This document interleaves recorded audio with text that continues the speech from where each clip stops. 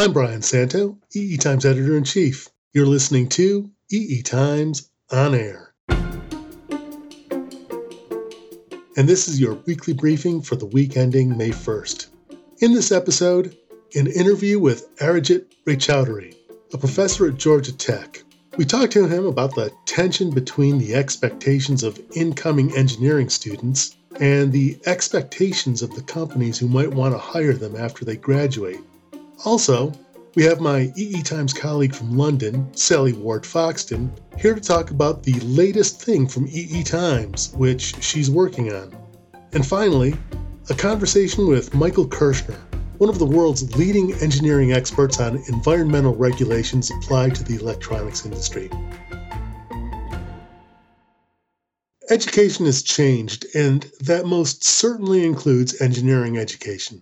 Students applying to engineering schools are looking for programs where they expect to start getting hands-on experience quicker than engineering students in the past used to get it. Companies claim they aren't getting the caliber of engineer they want out of graduating classes. To find out what an engineering education should look like, we figured the best person to talk to was a professor with a solid corporate background. There are several of those to choose from, but international editor Junko Yoshida and EDN editor-in-chief Richard Quinnell called up an old friend of theirs, Arijit Raychowdhury. Raychowdhury distinguished himself at both Intel and at Texas Instruments, and he's now a professor at the School of Electrical and Computer Engineering at the Georgia Institute of Technology, as well as the co-director of the GT Quantum Alliance at Georgia Tech. From your viewpoint as an instructor, are you getting any kind of feedback from students as to things they say that, gosh, I wish I'd learned about that in school? Or Yeah, I think that's one thing that students always mention, and this is very specific to certain instructors as well. So students are always interested in understanding how things that they are learning in the class kind of are applied to the real world, right? What are the products? What are the things that are using whatever fundamental techniques that we are teaching them, right?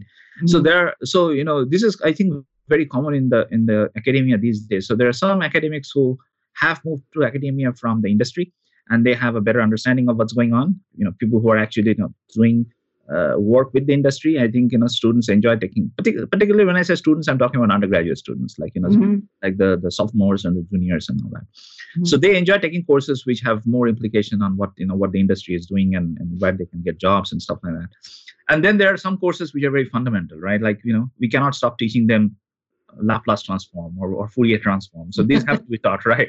So, they sometimes find it hard to kind of connect them to real world applications. But I think that's what students are always looking for, some sort of a connection to, how does the theory connect to practice? Okay. I know that one of the most popular of the articles consistently in terms of our readership reports has been the basics of setup and hold time. Yes. Where could we get more of that kind of stuff out there? A lot of the people in the industry are way too up in the clouds to remember. Yeah, you would not. I think that's a perfect question. So I teach this VLSI course, right? This graduate VLSI course, and I spend about 20% of my time just talking about setup and hold, because I did not understand how complex setup and hold was before I started working in the industry, and that's where I understood, how complex hold time is, and if you really want to understand hold time, if you design a flip-flop, how do you clock the two stages of a flip-flop so that you can get the best hold time? So, these are things that you only learn by, building it and seeing how it works and then deploying it in millions and billions.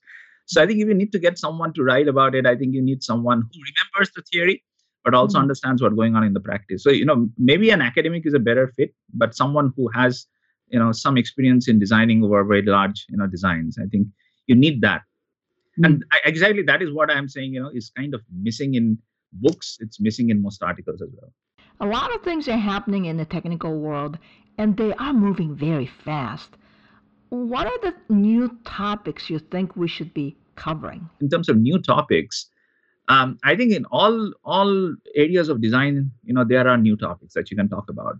For example, if you look at technology today, Transistor scaling probably is coming to an end, or whatever it means. It'll. I mean, technologically, it's probably not going as fast as we would want. Mm-hmm. But in terms of memory technologies, for example, or back end of line transistor technologies, I think there are lots of new things that that there are papers, and the industry is moving very fast in that particular domain. And there are no good books, because these are all the black magic that the industry folks are aware of, and academics don't necessarily care. Another important problem, I think, or important technology trend that I see, which is not covered in books as well as it should be, is integration. 2D, 2.5D, 3D, and all that. Like, what does it mean, and what are the different implications of all of that? Mm-hmm. I think that part is I haven't seen good books in that area. Either it's just too optimistic, we talk about layers and layers of transistors, which is never going to happen. Even if it's technologically feasible, it's just economically not feasible. But I think even short-term means of getting there, like the chiplet technologies that Intel has been working on, like the TSMC chiplet, chiplet. I think those are kinds of things which I don't think there are good books on. When you went out into the real world and things, what did you find your information needs were? As a new engineer, it was mostly people. Like, you turn to your mentors and your friends and people who have done it before. Because many of these things in practice are things that you just learn by doing it, and then there is no written documentation, right? There is no book, there is no article that talks about it.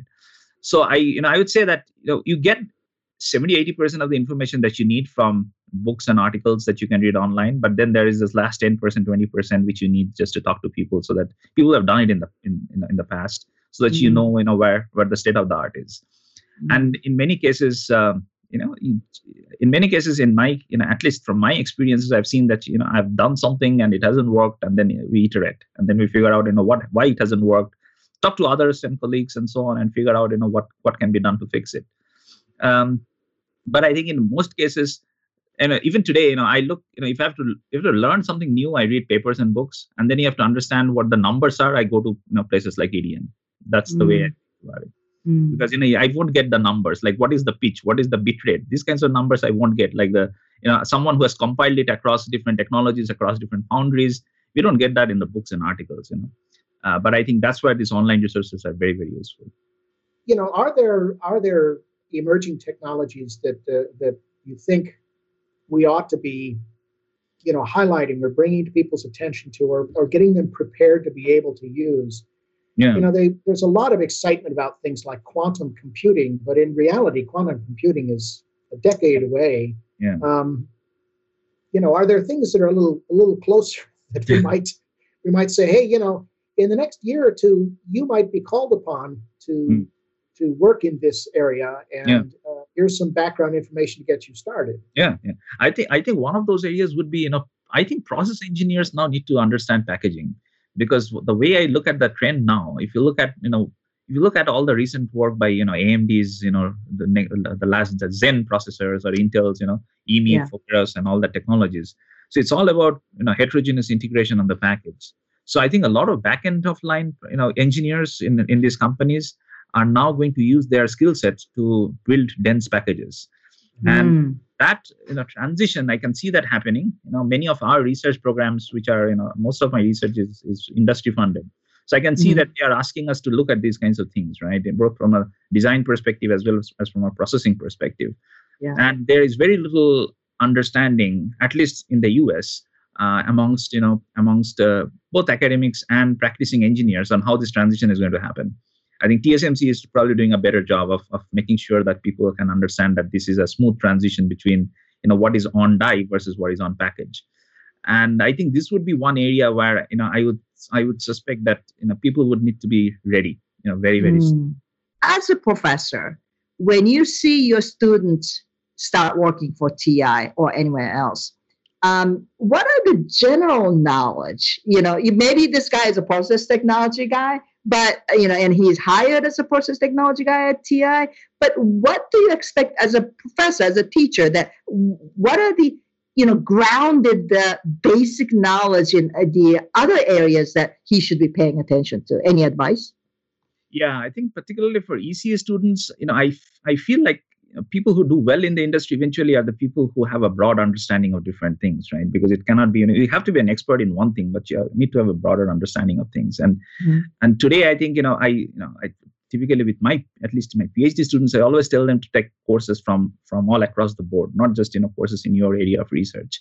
So I think, a good example would be, people who are doing process technologies, for example, need to understand, physics and chemistry very well. So I think, the chemistry particularly, they need to, device people now really need to understand materials. I think if you don't understand materials, it's a problem. And it's harder for materials people to understand devices and technology. I think it's easier or somewhat easier for process people to understand chemistry. I think you're biased, but that's okay. Right? But ALD and all that, I think if they understand, how the basic chemistry works, I think it helps them, because I think we have to keep on, changing the paradigm. Now that we are looking at more new materials, right. I think that's one. Yeah. Similarly, I think for circuit designers, I feel like a lot of circuit designers go into the industry, they do not have particularly for analog designers and all. I think many of them have forgotten, even basic math and so on, like, control theory, for example. So I think those are the kinds of things and they have to relearn once they go to TI or whatever company that they are in. So I think they sometimes have the skill sets, but not necessarily a broader general understanding of engineering, math, and physics and chemistry, which is often required.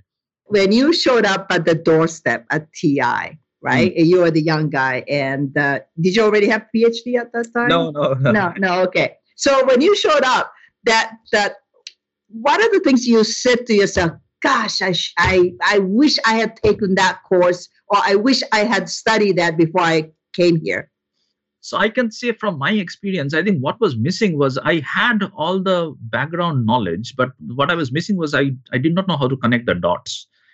How is this particular subject material connected to that subject material? I think that's something that you don't learn in college, right? Because you learn, all these courses in separate semesters. And then at some point, all of these things need to connect and click together. That typically doesn't happen in college. I think that my first, 6 months, 8 months of TI was essentially trying to understand, how these different components are connected together. And I think at least some universities now are trying to do more, hands-on design-based courses, in senior years and even for graduate students, which I think help a lot. Someone who has the natural ability to hack things and write software and break things and put them together back. I think they are better engineers. They will be able to connect better when they enter the workforce. So I think more vertically integrated projects and courses, I think, are what is important. Not once during that interview did any of the participants in that conversation roll their eyes and say, "Kids these days." That's pretty good, right? Last week, we promised an appearance from our London correspondent, Sally Ward-Foxton. Sally is our artificial intelligence maven, but lately she's been working on a top-secret project that we're finally able to talk about. Hi, Sally. Welcome to the podcast. Thanks, Brian. Thanks for having me. We've got a new product. Sounds pretty cool. Can you tell us about it? So we are delighted to announce that eTimes is launching a new product, eTimes Weekend Edition. It's an email. It'll go out with some kind of light weekend reading. It'll still be technology, business focused, but we really wanted to do something a little bit different. We're aiming to provide some inspiration for you during your weekend reading, and hopefully a bit of light relief as well. The articles will be shorter and lighter than some of the really deep dives that we do here on etimes.com. But from the same kind of expert analysis, thoughtful opinion, the same thing to expect from our global team of editors. And hopefully it'll provide some good news mixed with light relief. There's a lot of bad news around at the moment. I think a nice relaxing read, with some good news is what everyone needs right now. I cannot argue with that at all. So tell us what the format is going to be, though. It's an email. The idea is that you can sit down with a cup of coffee or whatever you might be drinking on the weekend. Maybe you read on your phone, so it's there in your inbox. Hopefully you get a few quiet minutes and you can just read the whole thing from start to finish in 10, 15 minutes. It's not a long read. There'll be a mixture of columns from your favorite editors. The interviews will be maybe a little bit more personal, kind of for CEOs, industry figures. We'll get to know them a little bit. And there'll be some fun stuff too. We're hoping to do everything from book reviews, movie reviews, to ideas for weekend projects with Arduino, right through to showing you cool technology applications and how technology is affecting the world we live in today. All right. So the first edition is going to be this weekend, right? What's going to be in episode number 1? That's right. It goes out this Saturday. And in issue number 1, I'll be asking whether AI is good for the environment or bad. We can use AI to predict everything from climate change to which species are going extinct. But computing these massive AI models in the data center actually has quite a surprisingly large carbon footprint. Our editor in France, Anne-Françoise Pellet, she'll be examining why neuromorphic computing suddenly come back into the spotlight. Because it's been around since the 80s, but why is everybody suddenly talking about that again now? Our global co-editor-in-chief, Bolaji Ojo, he'll be profiling TSMC, taking a look at why TSMC are just flying ahead even during these strange times. And these pieces, they won't appear on eetimes.com. It's all brand new, it's exclusive, so if you want to see it, you've got to subscribe. To subscribe, go to eetimes.com/weekend.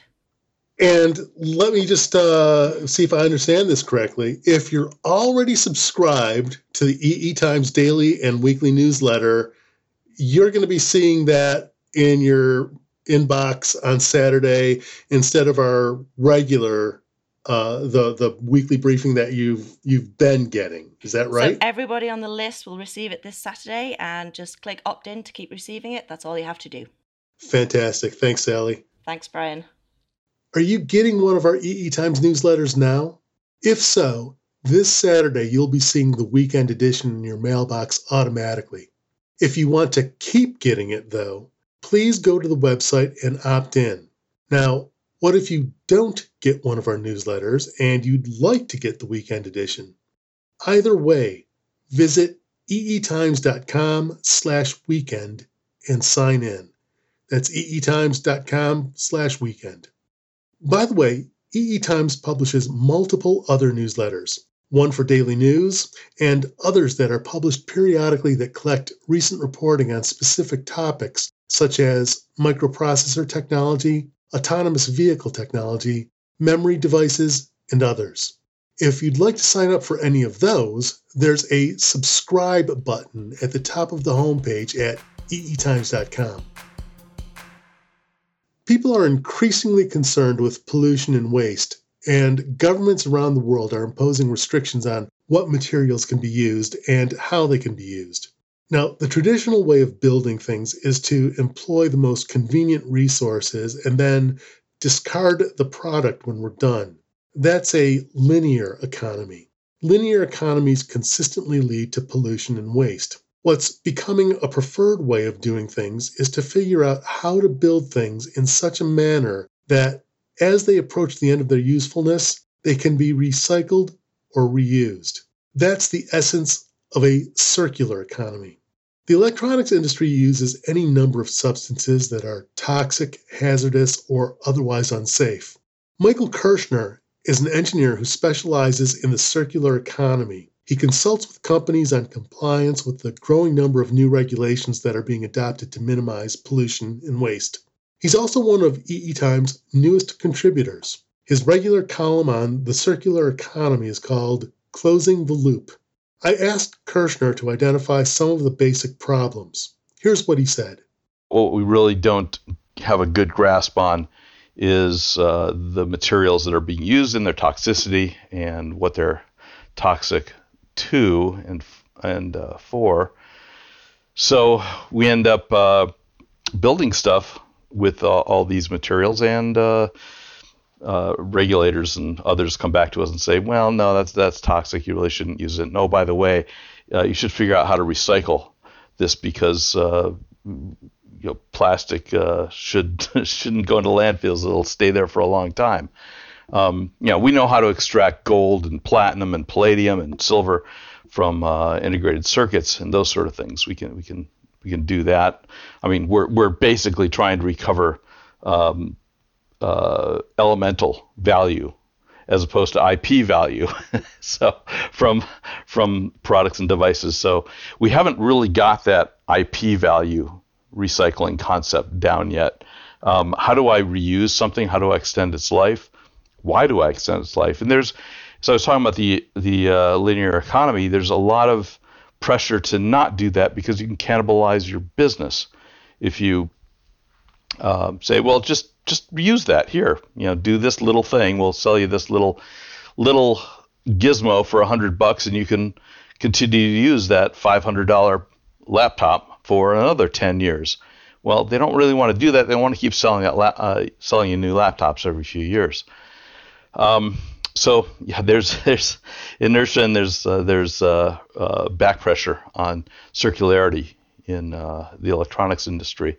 Kirschner said some companies are beginning to get past that inertia. An example, he said, is the robotic system that Apple built to disassemble its iPhones so that it can reuse materials. We talked about regulations that limit or even ban materials. Part of the issue for the electronics industry is that there are rarely drop-in replacements for many of the materials it uses. Kirschner offered an example of brominated flame retardants, or BFRs, now often used with the ABS plastics that provide the enclosures for many products. BFRs are increasingly problematic, however, not only because of their own properties, but also because of the additives used with them. The European Union in particular is a great leader in identifying what the problematic substances are, and they have a whole project that they finished about a year or two ago looking at additives in plastics. So I expect over time we'll see those get pulled. And we already saw, as I said, brominated flame retardants restricted now in enclosures for monitors, televisions, and displays. So who knows what's next? So as we mentioned, Mike has started writing his column for us. There's a link to it on the podcast page.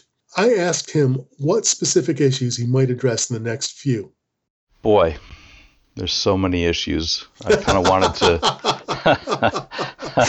It's a big problem, right? It's a big problem space, right? It is, and we as an industry don't have a lot of expertise or knowledge in it, and that's kind of frustrating. So I kind of want to take it a little slow.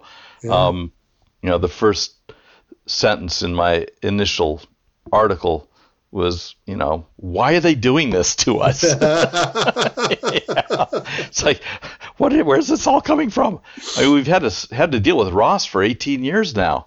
ROS, the restriction of the use of certain hazardous substances in electrical and electronic equipment, also pronounced ROHS, ROHS, or the very bizarre ROHS.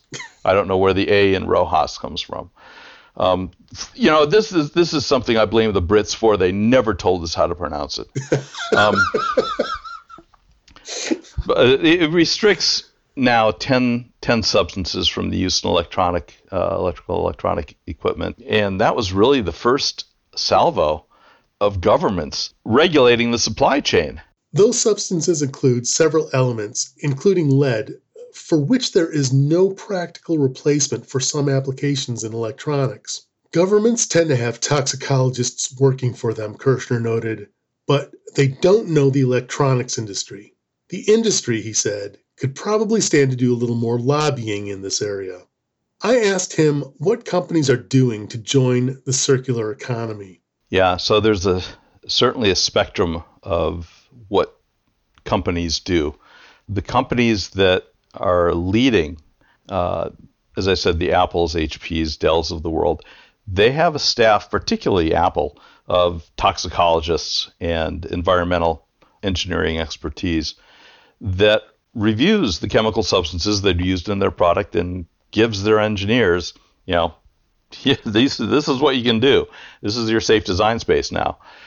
So they take a very proactive approach. Most of industry, electronics and others, take a very reactive approach. They wait until there's a regulation in place and scramble to see if they have any of that stuff that's been restricted in their product, and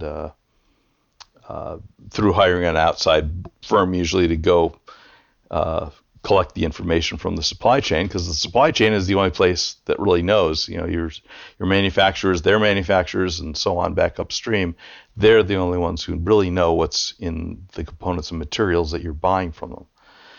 And sometimes you have to test it. Sometimes you have to send it to a lab and have it tested for, does it contain any of these substances? It's very hard to do the other thing, which is, what is this made of? It's pretty expensive, as you might imagine. So collecting that information is like the first basic step. What gets complicated after you've decided whether you have any of this stuff in there and you replace it and get rid of it is, okay, how do I use this to move ahead of these regulations? What should I do? How do I Pareto this huge pile of information to determine what I can do to maybe avoid being regulated the next time around? That's where you need additional help, perhaps. Working with a toxicologist on what's worst, where are my biggest problems, or what are my easiest problems to solve, where I'll get the biggest bang for the buck, perhaps. Maybe it's not the worst substance, but it's easy to get rid of. It's in a place that's accessible by people and your customers, and you really shouldn't want them to be exposed to this stuff. If you can get rid of it, great.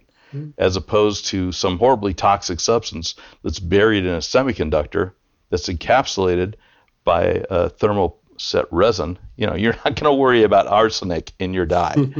That's just not going to rise to the top. Yeah, there's a bunch of steps, a bunch of things you can do, and it all is based on what the company's goal is, what their intent is, what honestly their market is, and what their product is. What can they do, either to get a competitive advantage or improve the safety of their product, or both, preferably. Right. Okay. Well, what I'm hearing is it would be a good idea to keep reading your column as you learn more and impart your knowledge. I hope so, and I hope to hear from the readers and have a conversation with them about this, because these are the people who are in the crosshairs. Mike's introductory column is entitled Environmental and Health Safety, Electronics and the Circular Economy. We've got a link to it on the page dedicated to this podcast. Go to eetimes.com and click on Radio in the nav bar to find it. That's it for today's episode. Thank you for listening. The weekly briefing is available on iTunes, Android, Spotify, and Stitcher. But if you get to the podcast via our website, you'll find a transcript along with links to the stories we refer to, along with the occasional photo and videos. Visit www.eetimes.com and click where it says radio to find the full archive of podcasts.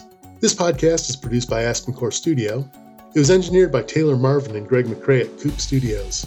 The segment producer was Katie Huss. I'm Brian Santo. See you next week.